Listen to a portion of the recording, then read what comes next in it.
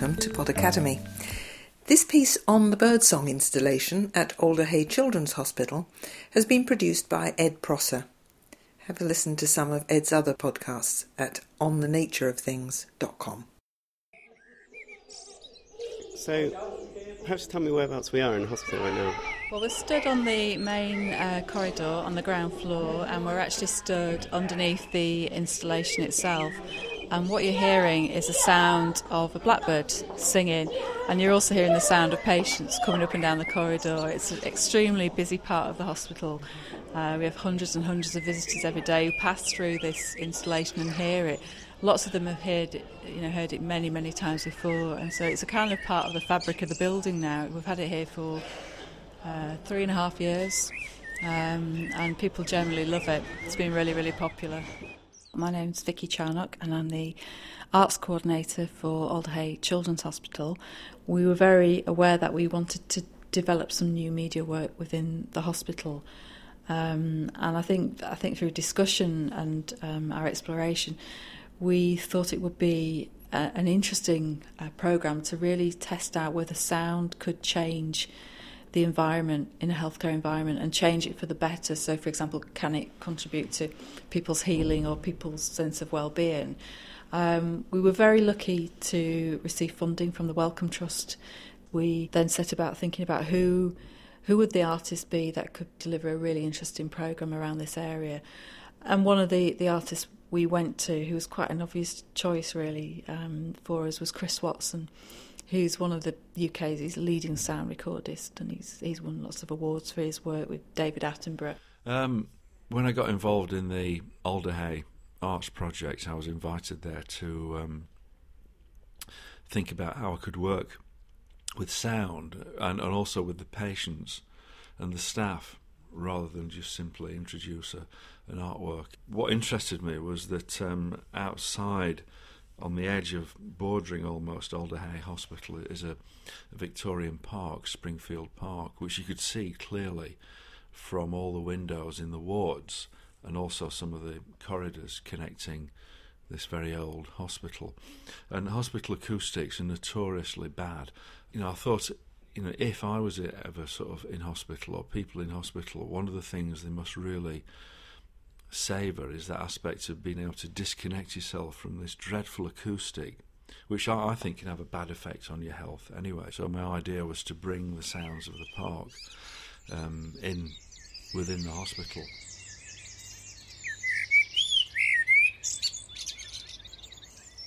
So the project itself has kind of manifested itself in two ways. Firstly, if you come to the hospital and you walk up the main corridor, which most people do on arrival, you hear the sound of a blackbird going up the main corridor.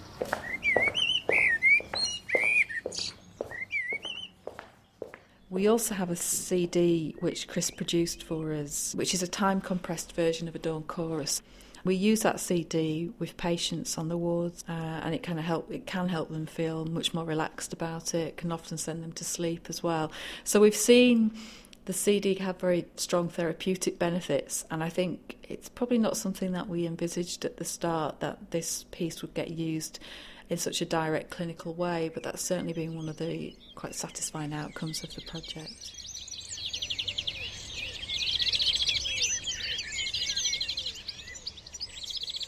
I'm Professor Stephen Stansfeld. I'm Professor of Psychiatry at Barts and the London School of Medicine and Dentistry. There is a whole new area of research called soundscape research, which is a bit like landscapes, but it's the kind of natural landscape with sounds. And what people have been doing is trying to identify some kind of positive soundscapes that might have a relaxing or calming effect on people. And trying to use some of those sounds in different situations. What is really important in people's responses to sound is very often the meaning of the sound, and if the meaning is a negative one, then that could have a negative effect. But if it's a positive sound of birdsong, potentially those have much more positive associations in people's lives, and so that could potentially have a therapeutic effect. The feedback that we've had is that by listening to the bird song with headphones on, closing your eyes, you can actually transport yourself to a different environment, and it's an environment that we associate with kind of perhaps, you know, being surrounded by nature. And I think it has that kind of immediacy that can take people to that environment very, very quickly.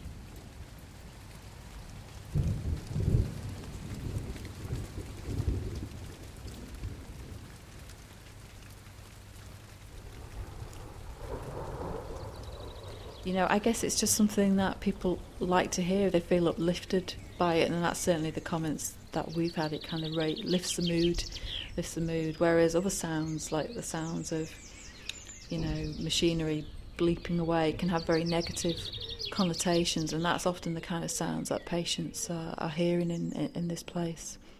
And I've always been interested in the content of a lot of wildlife sounds, and particularly things like the dawn chorus, which I chose to record there. I mean, for a start, it's right on the doorstep. It's not an exotic tropical sound. Well, it is a very exotic sound, but it's not a tropical sound from a far distant place. It's actually on people's doorstep.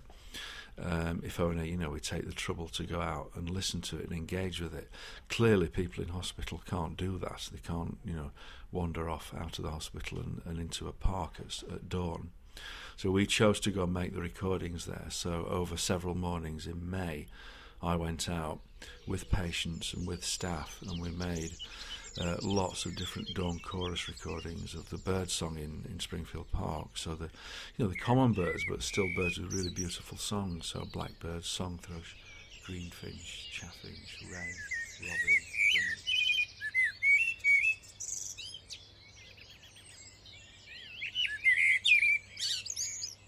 I mean, what's your own response to this sound? How does it make you feel? I really love it.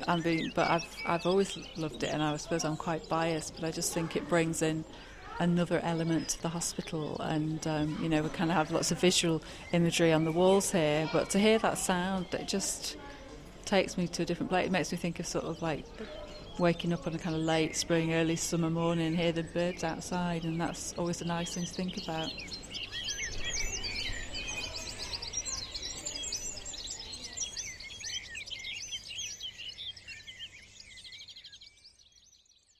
Thank you for listening to this podcast. Don't forget, if you go to podacademy.org, you'll find lots of notes and links to help you dig deeper.